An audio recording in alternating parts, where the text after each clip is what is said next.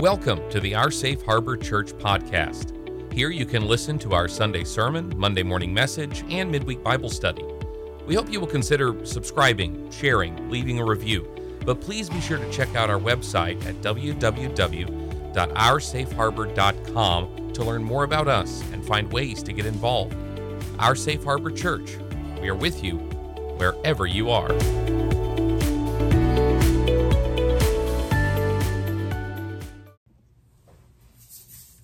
Hello, church. Welcome to Monday mornings that isn't on a holiday. Wow, what a difference. I want to talk to you about simplicity and about the reason simplicity is something we should pay attention to. I can remember when I was a boy, we lived in a heavily Catholic area, and I have no idea what the Catholic doctrine is about these things, but the kids around me would often talk about this is only a little white lie versus all the other lies. And I remember bringing it up to my father, and he said in an incredible little burst of wisdom there, he said, there is nothing in the world easier to get dirty than a little white lie. I've always remembered that. But I've also picked up a lot of other things. If you're wearing white, it's easy to get that dirty. If you're wearing linen, it's going to wrinkle. My linen actually pre-wrinkles before I even leave the house, just to make sure it's on the job. And so there are things that tend to get more complicated or dirty or messy. And in fact, that goes with the second law of thermodynamics, the law of entropy, which says that everything we see is aging and wearing out. While we may think that we're seeing some things blossom and grow, for example, a skyscraper, one of these 50, 60 story high buildings. And we say, look at that. Well, the energy it took to build that is actually more than what we're going to get out of it. There's an entropy there. So what am I saying? I'm saying this. Jesus started his church, his followers, by giving them simple rules, not easy to live by, but very easy to understand in a Sermon on the Mount and in his teaching and his life. And then not that long after, the government comes, grabs a hold of the church and says, you're legal now, but we want you to be controlled and conformed. And now we have cathedrals, some of which took hundreds and hundreds of years to finish. All of these resources. And now we have denominations. The number of denominations in the world, people have basically been guessing. It used to be we knew. There'd be 400 or there'd be 800. But now it's in the tens of thousands. So complex. And the largest churches in the world, we're talking about denominations here, or Christian groups, have an incredibly complex ecclesiology and theology. And there are doctrines that you have to sign on to. And you have to play a part of this big team and a big shell and a big move. And it gets so complicated. And you look back to Jesus and you wonder, it didn't look like that then. Why should it look like that now? Now, while this could be the launching pad for me to push for a more house church and virtual community such as Our Safe Harbor, that's not the point of today. The point is to bring all of this down, because if we make that the point, it's not personal. It becomes something we can talk about, like, I love everybody, but it's really hard to love Frank. You got to bring this down. By the way, if your name's Frank, I just pulled that out. I'm sorry. I love you too, in a very vague, unspecified way.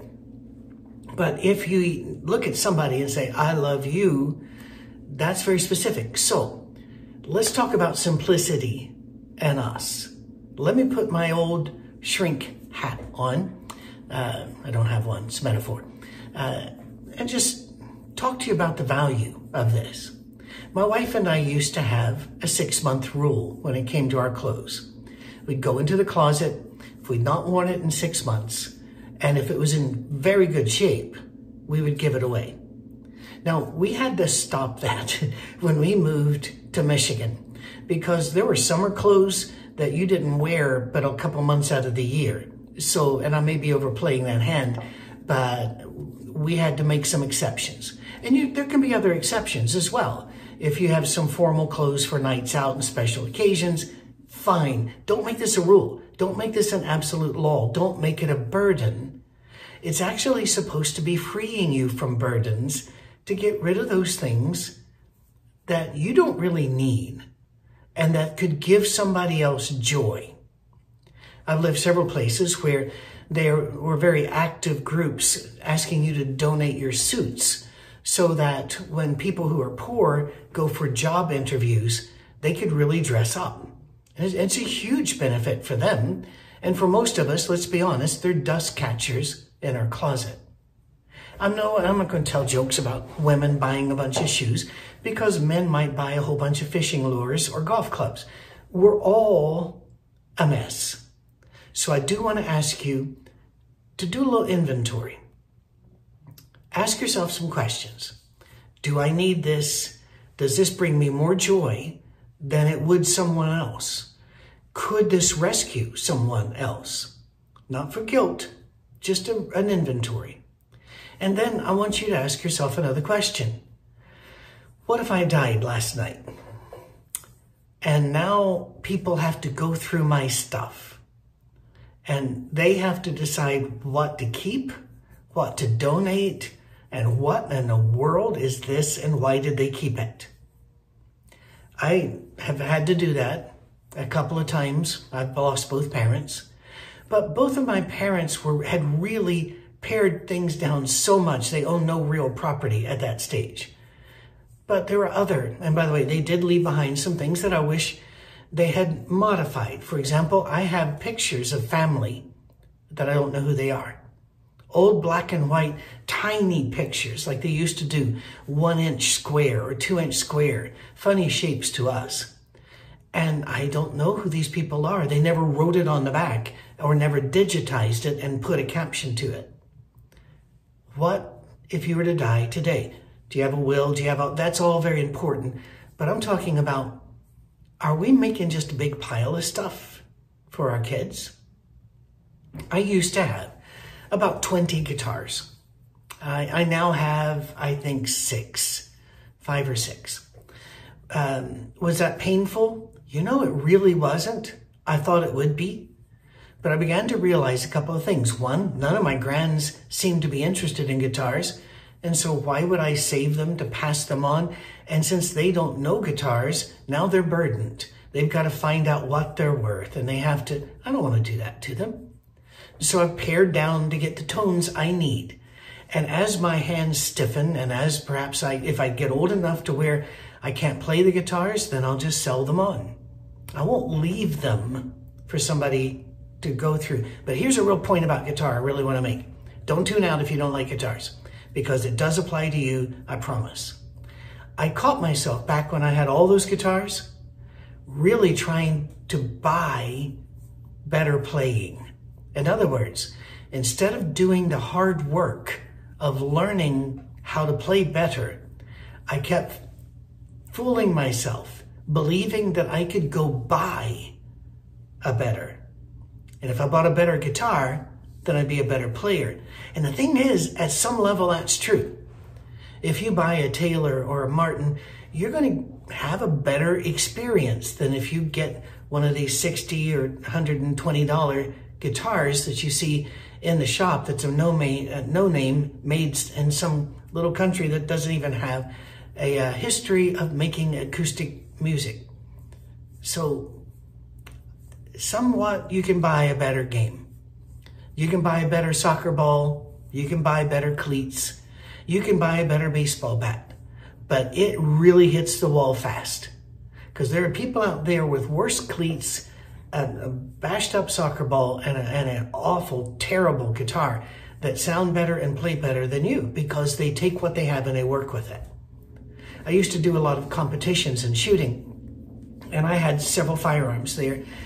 But we all knew that the firearm doesn't make you a better shot. It might be a more accurate firearm, but it won't make you a better shot. There's a saying at these competitions: beware the old guy that only owns one gun, because he knows how to use it. And he can hit the X-ring every time he shoots, and he's going home with the prize, while you're sitting there looking down at your your palette of firearms wondering, well, these are more expensive. Why didn't they do better? It's not the tool. You can't buy yourself. What are we buying? When we go out and we buy things, whether it's food, clothing, toys, adult toys, kid toys, whatever it is, what are we buying? I fear sometimes that when we buy screens and video games and such, we are buying our kids' childhood away from them and putting them into an area where they have no interaction with real human beings. And therefore they are emotionally stunted for, I don't know how long it would take them if they could recover. If you have these things and you have limits on these things, well done. But if you don't put limits on them, what are you doing? Are you buying a bad future for your child? Are you buying a bad future for you? Because you're breaking a bond there. You can't interrupt the game. What are we buying? I see people that wear jerseys that have their favorite player on them. That's fine. In fact, I've got favorite players. Nashville Soccer Club has Hani Mukhtar, who was MVP last year. This year, he didn't get it. And I think he's a fantastic player. Love watching him play. And he's also, by the way, a really decent human being. I went in thinking, all right, I'm part of this group here, season ticket holder. I'll grab a jersey. Looked over, the jersey was $199. No. First of all, if I put that on, nobody's going to think I'm Hani. And if I dress like him, it doesn't mean I can kick a football like him. I can't kick a football like my 8-year-old grandson. So it's all right to show support for your team, but just be aware when you're buying that's all you're buying. Maybe you're buying a bit of identity, a bit of I am in the group. And the weirdness of that one, a very nice group of men in Cookville that have been following my videos for years and reached out to me. And so I go over, a few times a year. Amazing men. They gave me a little Yeti and had a picture put on it that comes from a story that we have that you don't really need to have here. And it was very, very nice. And I really appreciate it. I like Yetis. Whenever I opened it up on the inside, it had the instructions, this one is dishwasher safe and the like, but it also had a sticker I could put on my car saying Yeti. There's nothing wrong with putting that sticker up there, but why would I want to put one there? I have identity. I am in a group. I own a product. Apple does that as well. You buy a phone, you buy a laptop, you got a little Apple thing to stick on your car to show people you're part of that group. Okay, that's fine, but why? And the whole point is, are you buying identity? A better game? Are you, instead of working out, there are a bunch of t-shirts now made for men that are supposed to cover your paunch. And are you buying clothes to make you feel better? Or is that their job? What are we doing? Are we allowing the complexity of the world to do to us personally what it did to Jesus' church and what it does to white linen worn outside? Maybe we need to pull back. James chapter 5, 1-6 tells us that rust will be used as a witness against us. My wife and I are actually on a pretty aggressive program of getting rid of stuff. And it's been really freeing. I had so many people reach out to me whenever I was selling my guitars, and they were going, "Are you okay? Are you okay?" And I said, "I am." And I can honestly tell you now, months later, I don't miss them. Not a single one. And then when I sold my slingshot, everybody thought we must be dying. Well, there is a medical bill coming up for a family member. Yeah, sure, but that's not the point. The point was, I've enjoyed that for 6 years. I would probably enjoy it for another 6 years, but do I enjoy it enough to hold on to it, or should I let it go? we decided, I'm going to let it. Well, actually, I decided. My wife was not going to make that decision. She and wanted to make sure I was doing it of my own free will. And guess what? I don't miss it. I really enjoyed it, but I don't miss it. It's amazing what you do not miss when you are willingly letting things go. It's been such a good part of our life to learn that message, learn that lesson again. So just think about that. Inventory your life. And we've all been talking about possessions here, but we can also talk about your schedule, your schedule. Maybe simple is better. Let's pull back. Let's think about few things and doing them well, wearing them well, caring for them well, rather than allowing the world to continually bombard us with, you must have, you must have, you must have. It's kind of sad, isn't it, when you look at it that way? Well, you know how to be happy? Inventory. Think, pray, and release. God bless you. Thank you for starting your year with Our Safe Harbor. You just cannot know how much your little messages, your emails, your hey, we're driving through, can we see the sound stage? All of those communications are amazing, and they truly give us energy to do what we're doing. Thank you. If you need to write us, info@oursafeharbor.com, and go to oursafeharbor.com to as the website, just to look around for a while. Look at the map and make sure your pin, there's a pin where you are. We don't put your name, but there's a pin where you are. It's a fun map. Cheers.